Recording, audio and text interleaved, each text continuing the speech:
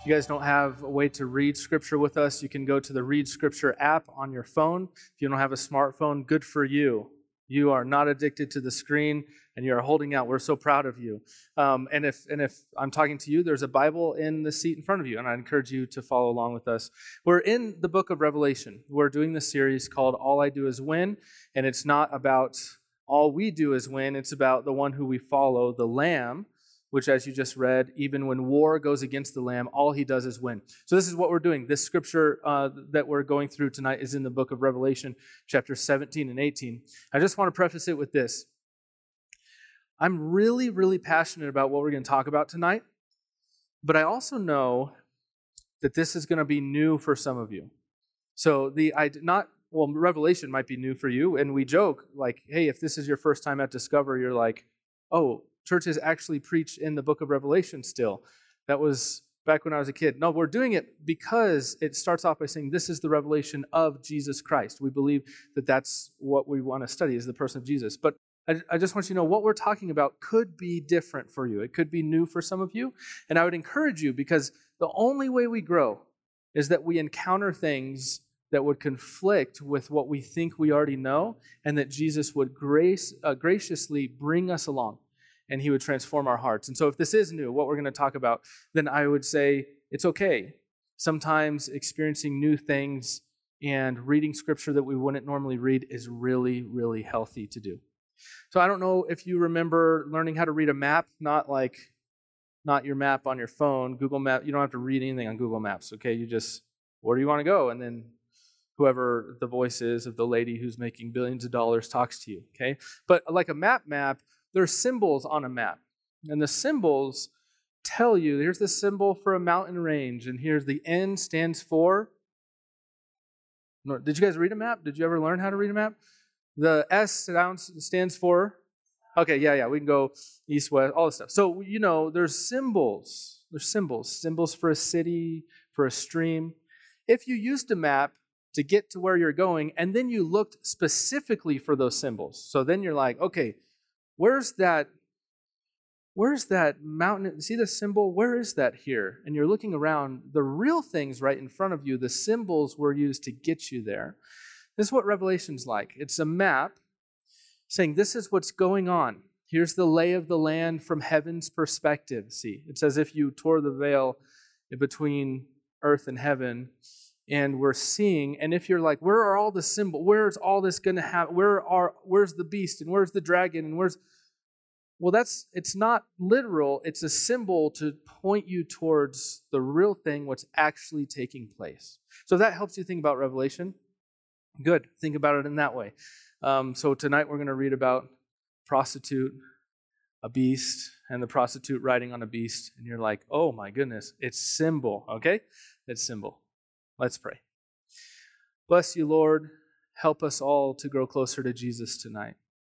I pray over Discover Church, myself, as part of this community. I just ask that your Spirit would help us to be honest. Holy Spirit, we invite you here.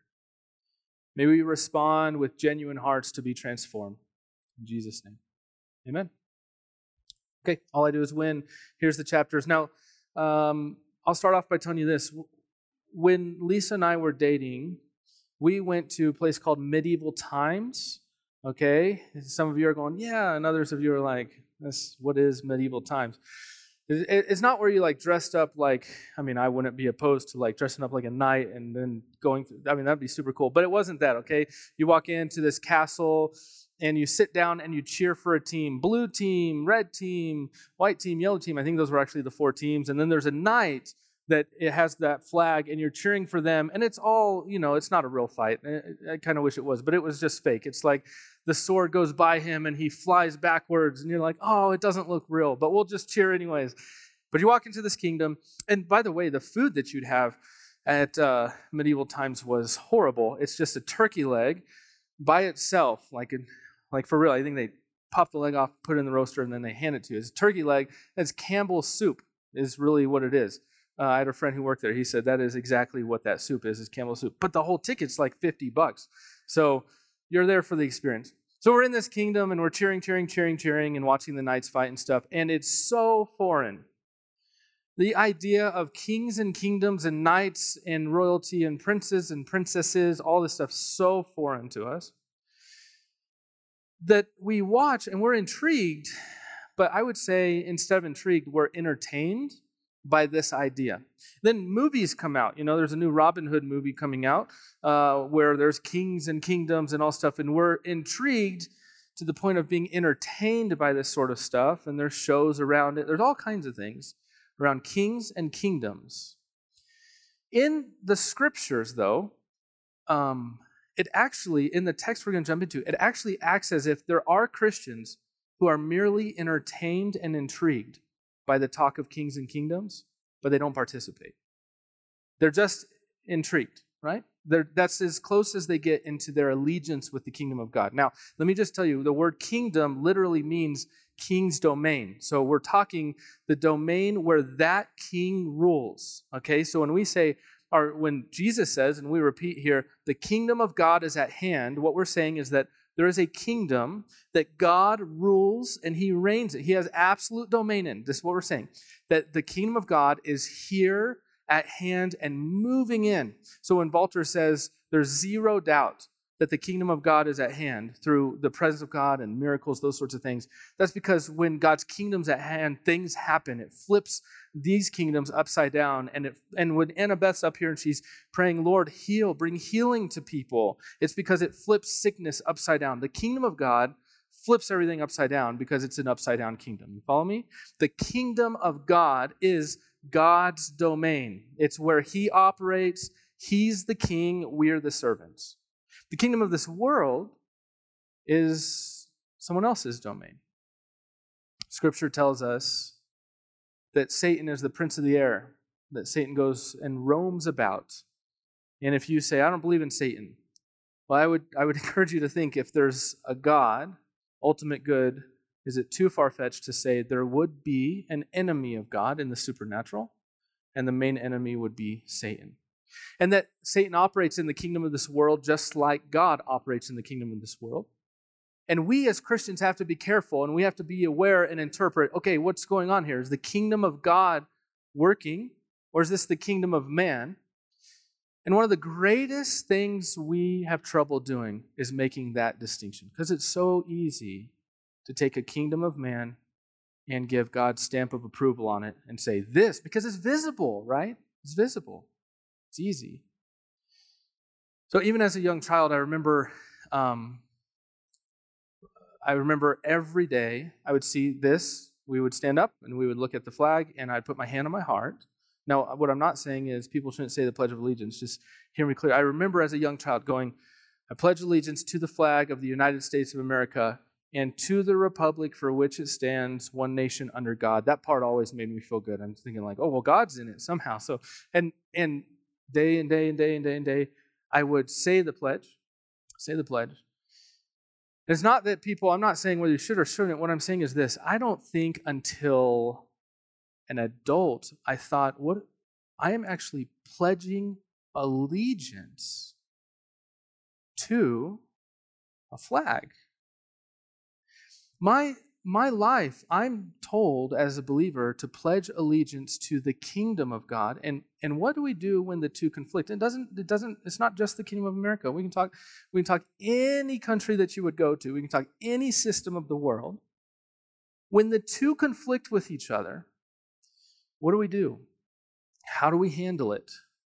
And although our lips may say, I pledge allegiance, what are we actually saying? So does allegiance mean I will support financially with my taxes? Probably not. Does allegiance mean no matter what, I will die for? I don't know. But what I do know, allegiance in Revelation does mean I go to death, I follow the Lamb, I will live in the kingdom of God while I have to live within earthly structures and kingdoms. You follow me? I am a citizen in the kingdom of God. God's domain covers me. I'm a citizen while I am living within the world. This is why Jesus says, you are in the world. They are in the world. When he said a prayer over to the disciple, they are in the world, but they are not of the world. Keep them this way. So what's interesting to think about is this idea that God, if he has domain over our lives, first our hearts, and then the heart bleeds out into everything else, as he has dominion over our life, what happens when we are conflicting with our allegiances? Right? What happens? You can talk politically, you can talk all kinds of things. This is not a political sermon. So if you just showed a flag, this is a political sermon. It's not a political sermon. This is very much a sermon straight out of Revelation that's saying there are times when believers are going to have conflicting views. Their politics will conflict. Their beliefs will conflict. The culture around them will conflict, okay? The culture around them. When those times come, and your hands over your heart, what words will come out of your mouth? Who will you pledge allegiance to when those times come? And by the way, you're probably aware that those times are at hand because they've always been at hand. Ever since the church gets in bed with the government, when that happens, so ever since Constantine and on, this has happened over and over again. Whenever you would have the church, that the government use the church as leverage, okay, to get people on their side, what you'll find is compromise. Great, deep, hurtful compromise. In fact, today was Doubters Club. It's a conversation that Christian and atheists have, and one of the things that kept coming up was this time, and it keeps coming up, and I don't think it's going to go away, is why do so many people leverage God with their politics? Why do so many people do that? Why do so many people play the God card whenever they're trying to get us on their side? That's a legit question, okay? So here's what I would say when it comes to the kingdom of God. The kingdom of God is a totally different kingdom, okay? And as you'll see, it wasn't just with Rome and Jerusalem. It is very much the continuing story. So if we think somehow as Western Americans we've escaped this reality, we have not escaped this reality. If Scripture is timeless and timely, then we are in a reality. It doesn't mean America's bad. That's not what I'm saying. What I'm saying is they're different. And when you have to choose between the two, you don't try to mold the kingdom of God into a kingdom of this world. You pledge allegiance to Jesus, to the Lamb. And we've even talked about there's a picture of the Lamb leading an army on Mount Zion, and that picture is in the middle of other physical armies. So I think one of the hardest things that we will learn together through Revelation is this. The best way to defeat the kingdom of God is to empower the church to rule the kingdom of the world, for then it becomes the kingdom of the world. You follow me? The best way, now, can the kingdom of God be defeated? No. But I'm saying, let's be tongue-in-cheek for a second. The best way to defeat the kingdom of God is to empower the church to rule the kingdom of the world.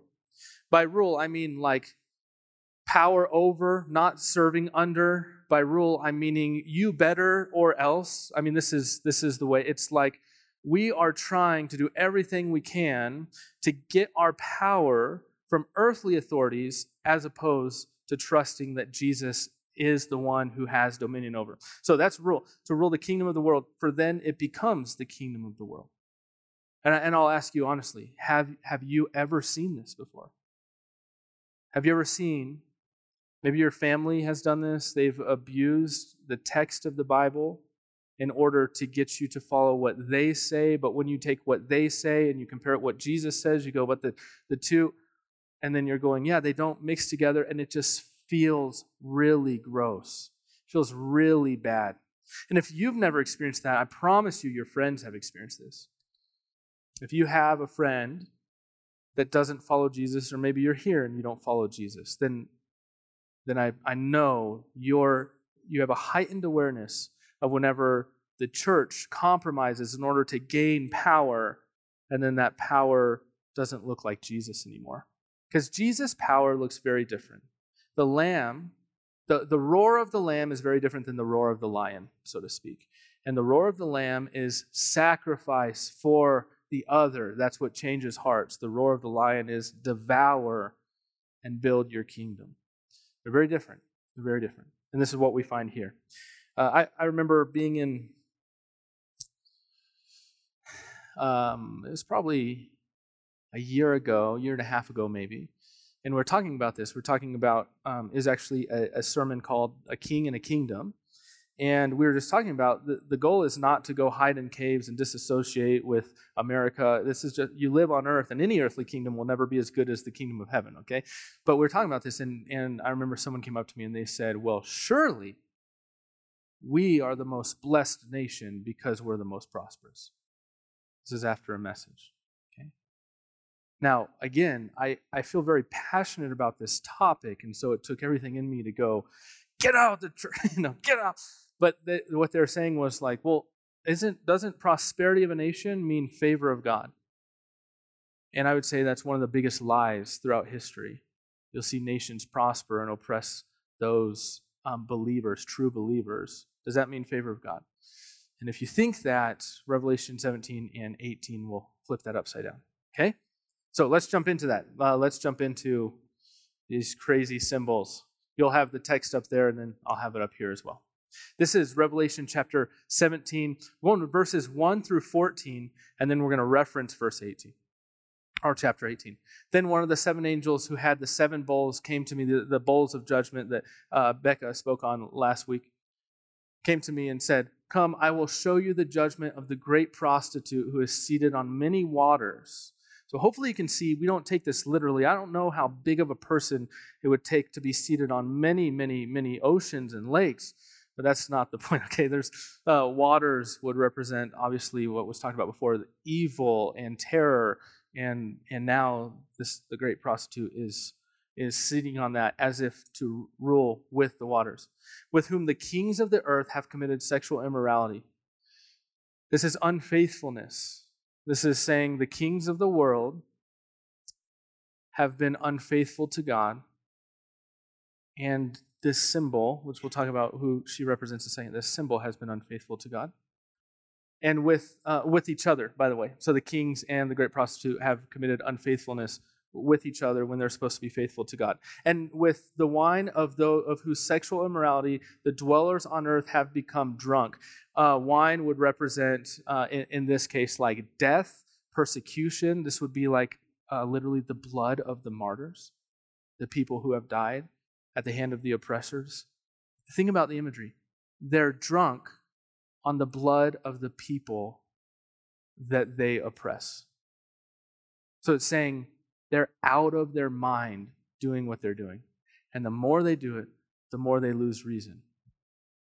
And he carried me away in the spirit into a wilderness, and I saw a woman sitting on a scarlet beast that was full of blasphemous names, and it had 7 heads and 10 horns. Okay. The woman was arrayed in purple and scarlet and adorned with gold and jewels and pearls, holding in her hand a golden cup full of abominations and the impurities of her sexual morality. A lot of commentators said the language used here is literally like feces and urine. It's trying to show you what they're feasting on is the most disgusting thing you can feast on. So I don't know how else to get that across other than to say, if it makes you want to throw up, that was the point of the text. And on her forehead was written the name of mystery, Babylon the Great, mother of prostitutes and of earth's abominations. And I saw the woman drunk with the blood of the saints, the blood of the martyrs of Jesus. That's what the wine, the crushing of the precious, beautiful martyrs, which is what the wine represents. Okay? When I saw her, this is John talking. Now, watch how interesting this is. I marveled greatly. Why would John marvel? But the angel said to me, why do you marvel? I will tell you the mystery of the woman and of the beast with 7 heads and 10 horns that carries her. He's watching this woman adorned in gold, okay, that looks beautiful on the outside, looks powerful, by the way, on the outside, and John's marveling. Almost every commentator will say the direct application is so clear. So many times people will look at churches or systems that have compromised to gain power, and they marvel. They marvel. They go, look at the giant building. Look at the beautiful structure. Look at the whatever you would fill in the blank with, and they marvel at it. And the angel says, hey, John, snap out. Why are you marveling at this? Why are you marveling at this? This was built on compromise. This was built on false power. This was built on not eternal trust in the Lamb. This was built on trust in the beast and governments and systems that do not respect or represent Jesus. Why are you marveling at this? If you've ever walked into like a great big building, or you've ever seen a really beautiful person, your initial reaction is to marvel, is to go, wow, this is your reaction. And what the angel's saying, in the spiritual realm, believers must be careful. It even got John, who's in the middle of this vision. It even got him. And the angel's going, hey, be very careful. I need you to have a heightened awareness. This was built in a way that it shouldn't have been built. Okay? And the dwellers on earth whose names have not been written in the book of life from the foundation of the world will marvel to see the beast. Other people will do the same thing, because it was and is not and is to come. Isn't that interesting? It was a certain way. I'm showing you it's not a certain way, but this will continue to happen. Let's keep reading.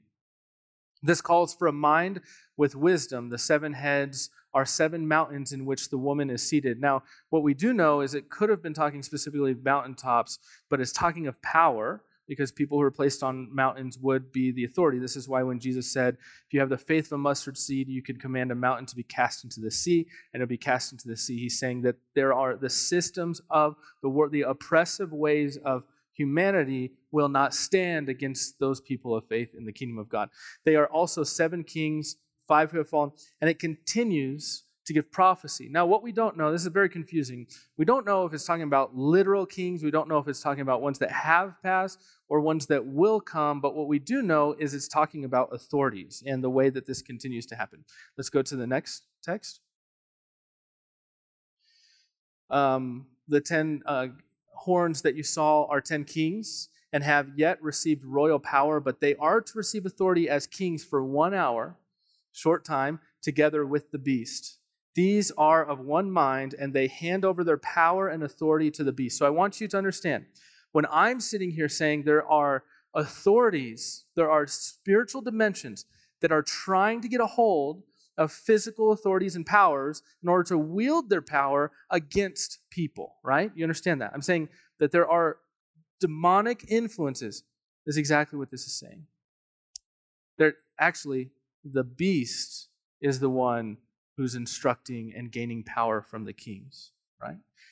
The more and more the people of God don't stand up and say, I am first and foremost a citizen in the domain of Jesus Christ. The more and more we don't do that, the more and more power goes to the beast, because you have to have a first allegiance somewhere in the world. And, well, by the way, we're going to talk about specifically as a person, how can you tell where your allegiance is? We'll talk about that in a second. They will make war on the Lamb. This is what it is impossible. It's impossible for neutral ground. It is one or the other. It's kingdom of God, kingdom of man.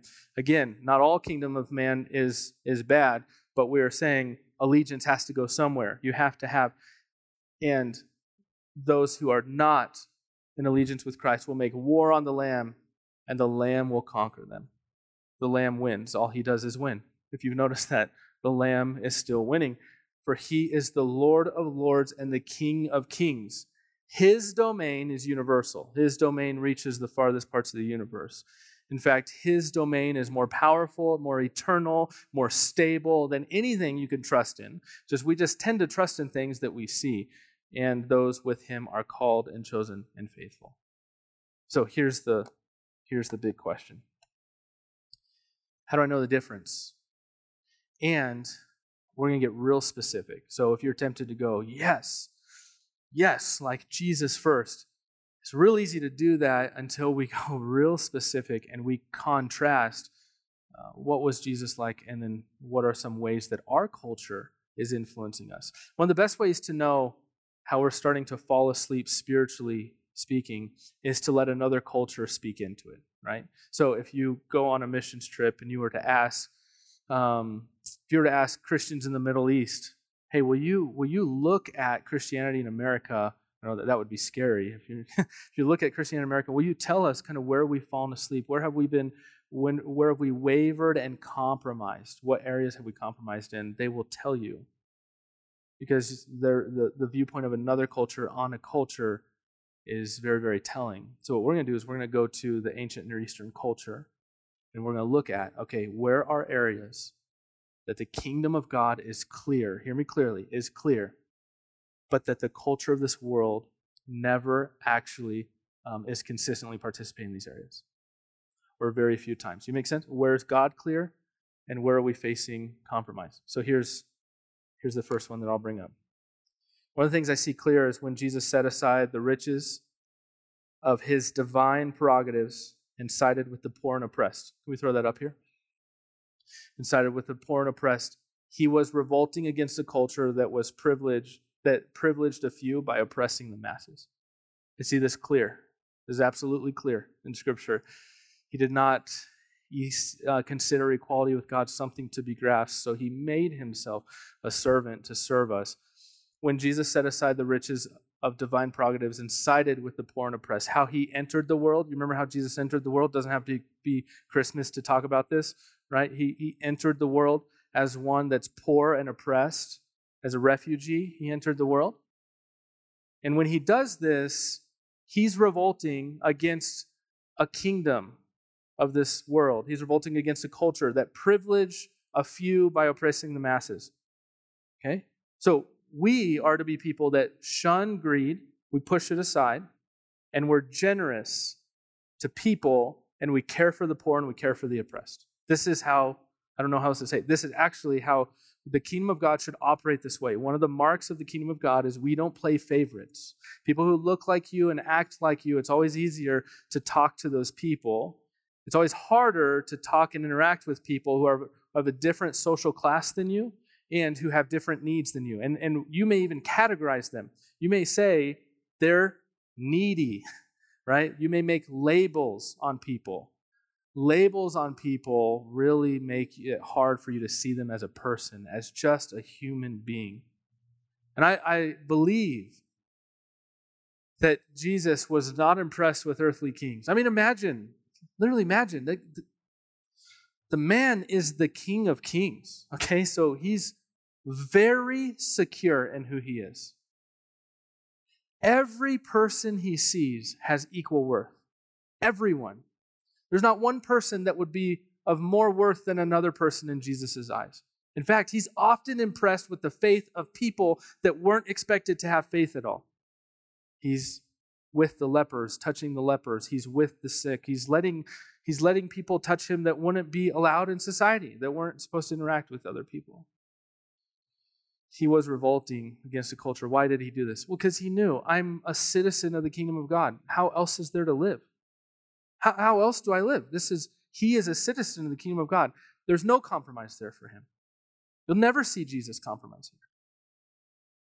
But man, oh man, do we see time and time again compromise in our own lives when it comes to this. It's hard to deal with people who think different than us. But may you see, this is kind of where we fall asleep.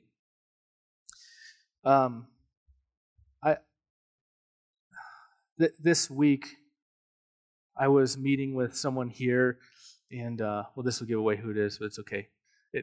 She's a nurse. Her name's Whitney. So I was meeting with Whitney, and we were talking about what she does as a nurse. And in talking, I realized this being a nurse, we actually have a few nurses here. Someone going to school to be a doctor, being in the medical field and serving the people who are in need and who are bleeding and who aren't able to help themselves. Kudos to you for doing that.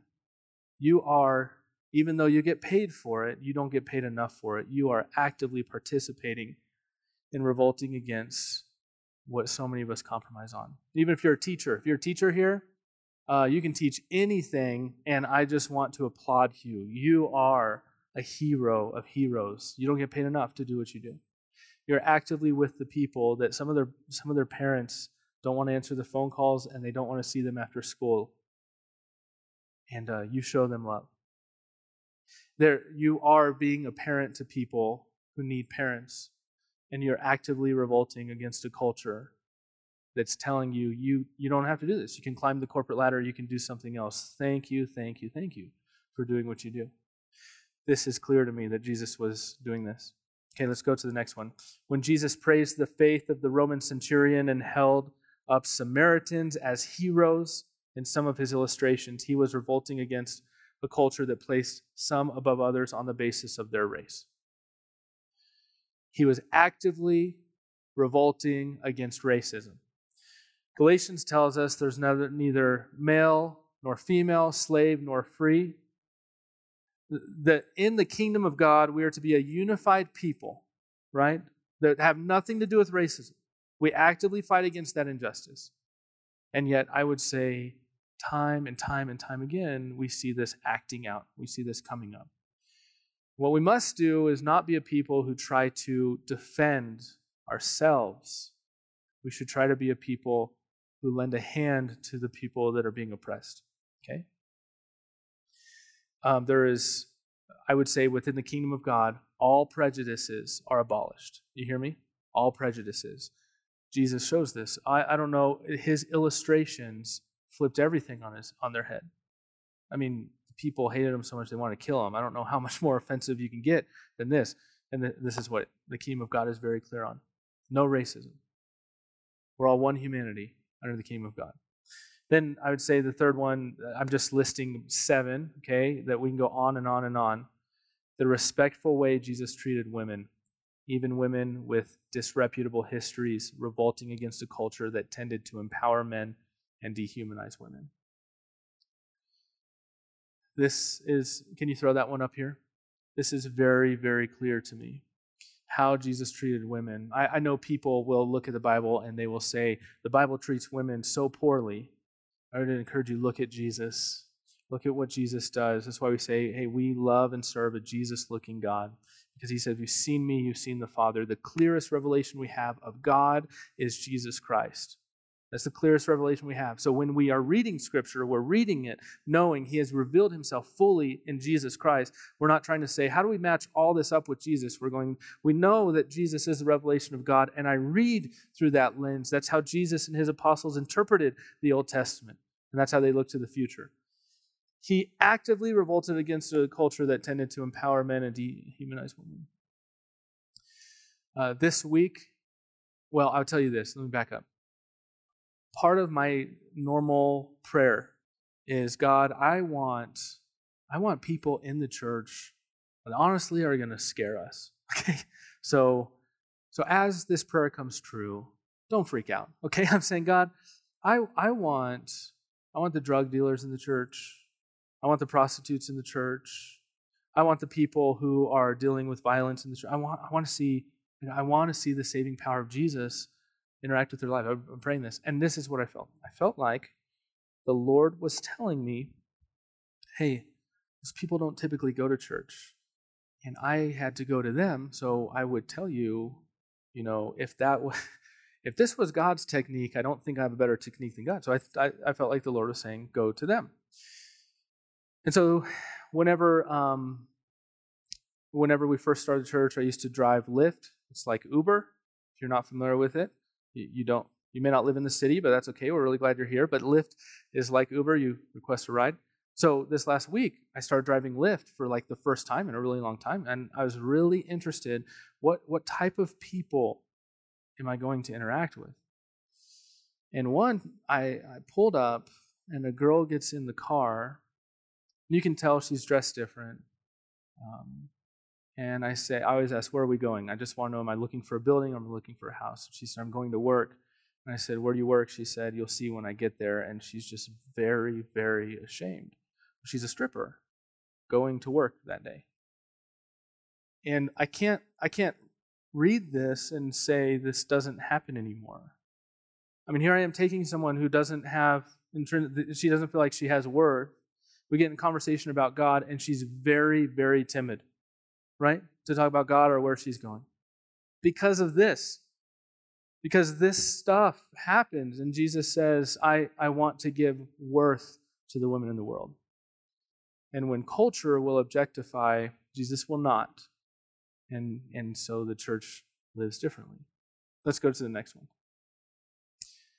The dignifying way Jesus interacted with beggars and others on the fringe of society revolted against a culture that ascribed worth to people based on their class, wealth, and power. Okay? Based on their class, wealth, and power. I'm going to tell you another Lyft story. You ready?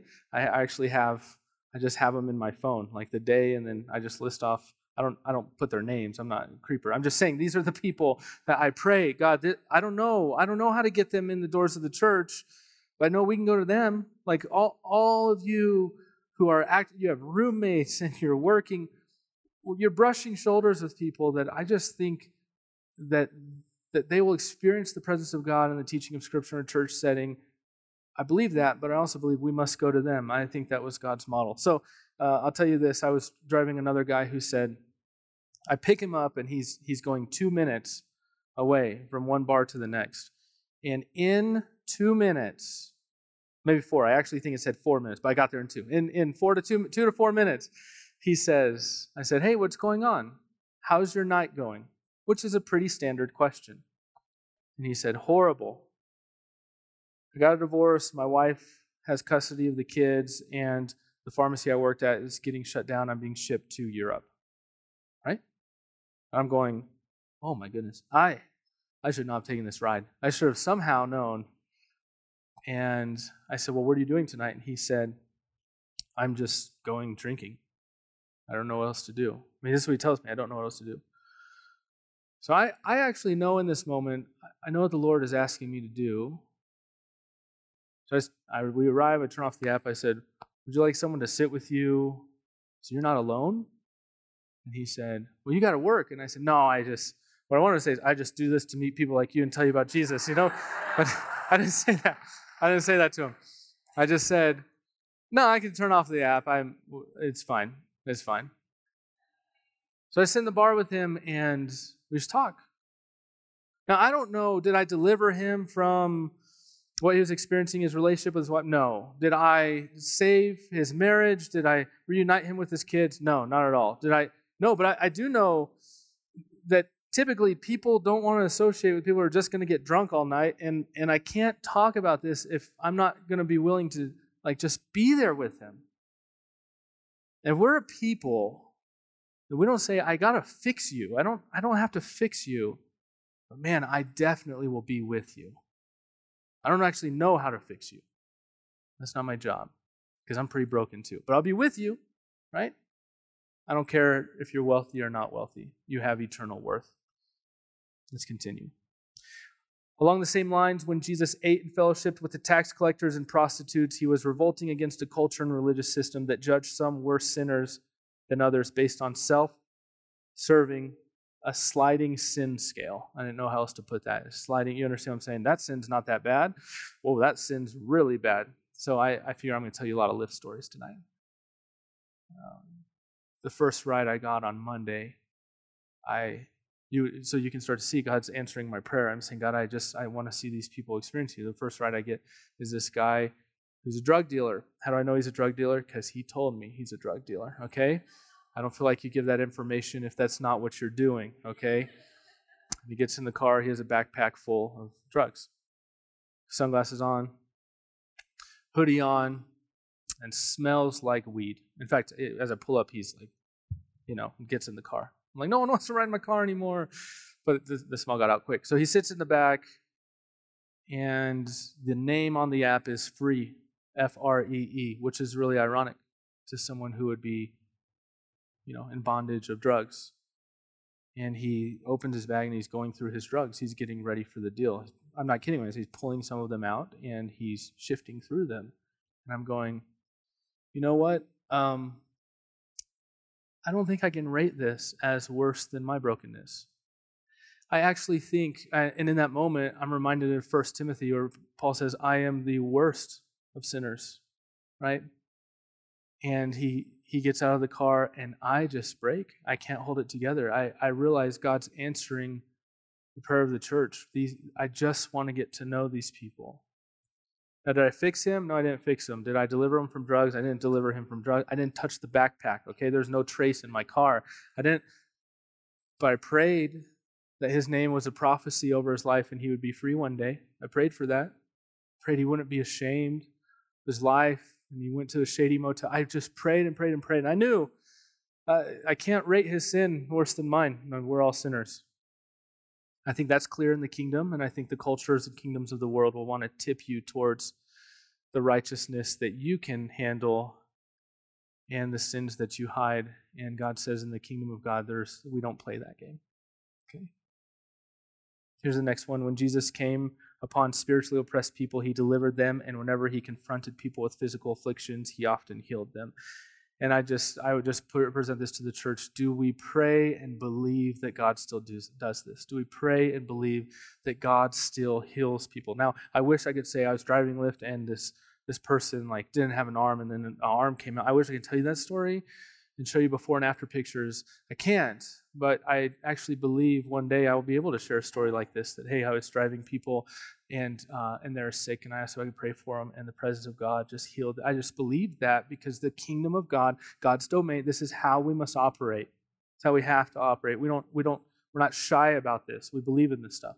So there's going to be a time of prayer after this where we would move to the side because we believe if God is the ruler and he has domain, then in his kingdom, he heals and brings deliverances. We believe this stuff. This is what he does in his kingdom. But the kingdom of the world is going to say, no, there's no such thing as supernatural. If you're sick, you're sick. And the only doctor that you can find is not supernatural. You got to find it. And I'm saying I'm thankful for doctors. I'm thankful for medicine, but I also believe God can heal. I also believe God can deliver. I believe that. And then here's the last one. When Jesus refused to use violence to protect himself against enemies, choosing instead to manifest God's love by allowing them to torture and kill him, he was revolting against a culture and an entire world system that encourages people to use violence when it's in their self-interest to do so. The way kingdoms of the world grow is through violence, gaining more land, right? Manipulation, those sorts of things. The way the kingdom of God grows is through self-sacrificial love. You cannot give yourself. Now, you should have boundaries. You should be careful, but I just want to say this. I'm going to go hard on this side real quick. You cannot give yourself enough to serve the world. You will see more and more, the more you increase your capacity to serve and give yourself away, the more you see transformation happen in people's lives. Jesus was being asked, we've talked about this here, he's being asked by his disciples, can I sit at the right hand? And even the moms, can I sit at the right hand or the left hand whenever you are in glory? And he said, you don't know what you're asked. I came to serve and not be served, and you can't be greater than your master, which means the best you can ever be in the kingdom of God is a servant to God and people. This is the best you can ever be. This is like the A team, okay? They're all servants. They all have towels. Love has a towel wrapped around its waist. This is like the A team. But in the kingdom of the world, it's like, no, get power, gain power, and use power over people. And it's going to be bloody by the end of your life. But man, if you made it and you climbed the corporate ladder, it's the kingdom of the world. But the Lamb's way says God is in charge of promotions. God is the one who elevates kings and authorities, and he's the one who gives you jobs and takes it. God does this. This is what Isaiah tells us. God does this. Kingdom of God has to take priority. These are the 7 areas, as I was praying, that I think we've compromised as a Big C church the most on in these 7 areas. And we look to the culture of Jesus and say, where are we compromising? And this is what I think he tells us. So, Jenna, can you come up? We're going to have a time of response. Here's how we'll respond. Just to let you know, after we respond, I know it's going to sound weird saying, but I want to say that after we respond, we're going to have a community dinner that I would encourage you to stick around and eat. But can you take this moment to feed your soul? Let the Holy Spirit minister. Let the Word feed you. That's what we're told in Hebrews. Let the Word feed you. So, thank you. Here, let's just throw the first question up, and this will be how we respond. Can you stand? Can we stand together? We're going to move to the side. You can respond in worship, take communion, or move to the side. I would ask that we be honest, and I would ask that we don't that we have nothing to do with the beast and nothing to do with riding on the beast. And I want to tell you this at the very end of everything. If you wonder who the prostitute is, just like Revelation, there's so many commentaries who I think the prostitute is, and actually the NCC churches as we're preaching through this think, and what we found in most commentaries, the prostitute is Jerusalem, the one who should have been faithful to God and has compromised and taken on the power of the world in order to win. And the only way to win is the power of the Lamb. What an amazing imagery to say it's so easy for the church to compromise because we want to live in the power of the culture instead of letting the kingdom do its work through us. Okay, so do you find yourself, you know what, let's move this because we can't even see Jenna. So can we scoot this to the side? There we go. Yeah, you got it. Sorry about that. We're not trying to hide you or anything. Do you find yourself picking and choosing the rules for work, friends, and family? So what I'm asking here is, do you find yourself going, oh, I really like the love my enemies thing? Like, I'm in. I pray for my enemies, and maybe it's because you haven't had an enemy yet, but if that's the case, it gets harder and harder, believe me. So if you go, I love my enemies thing, and let me just confession as your pastor, one of the reasons I lean into this so hard is for me that is one of the hardest truths of Scripture, is to love my enemies. So if that comes easy to you, kudos to you, but then there's a bunch of other stuff we talked about that may be really hard. Maybe you say, I don't even know how to invite a neighbor over to my house because they're so different than me. I don't know how to stop on the side of the street and have a meal with a homeless person. I don't know how to do that. I am scared to do that. And you would say, and maybe you're here and you say, I'm racist, or I'm sexist, or I'm whatever it would be.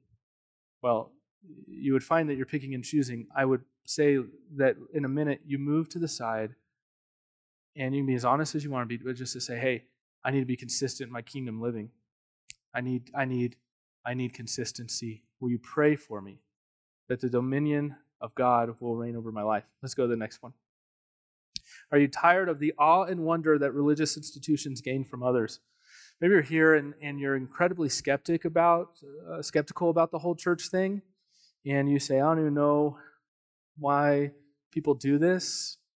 And so many people are in awe and wonder, and I'm sitting back going, no, I can see right through the whole thing. I can see right through. It just makes me mad. Would you seek prayer? And to say, I would actually tell you, Jesus did not come to start a religion. He came to start a revolt. It's his kingdom against all other kingdoms. It's a revolution. And somewhere along the way, all of us have messed that up. But if this is you, would you be honest enough to move to the side and to seek prayer for that? And here's the last one. Would you like to make Jesus the king of your heart?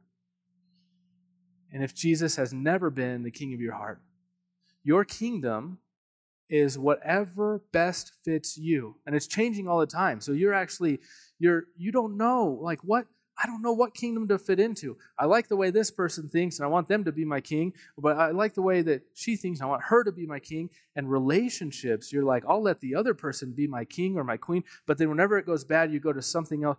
And you're like, I need a consistent, good king. And that's Jesus, that you would seek prayer. I'm going to pray for us, and then we're going to move to the side. You can take communion to remember the sacrifice of the Lamb. You can worship. You move to the side for prayer. Prayer team, just have your eyes open for people who would seek prayer. And I just want you, as a church, let's be honest. So let me pray over us. So God, may this prayer actually trigger us into authenticity. This kingdom living doesn't work if we don't pursue you. This is a time to pursue you. So God, I just pray over all of us. Help our hearts to be more committed to the kingdom of God than any other kingdom. Forgive us. May we stay uncomfortable until we receive the comfort of the Holy Spirit tonight. I pray for that, God. God, I even pray that those who are sick would seek prayer. They would say, I believe the kingdom of God's at hand. Pray for me that I receive healing tonight. And we lean into that, Lord. We trust you. You're a good king who's on the throne, the King of kings and the Lord of lords. And we will trust that statement tonight. In Jesus' name, amen. Let's take a moment, move to the side for prayer. You can take communion. Let's worship.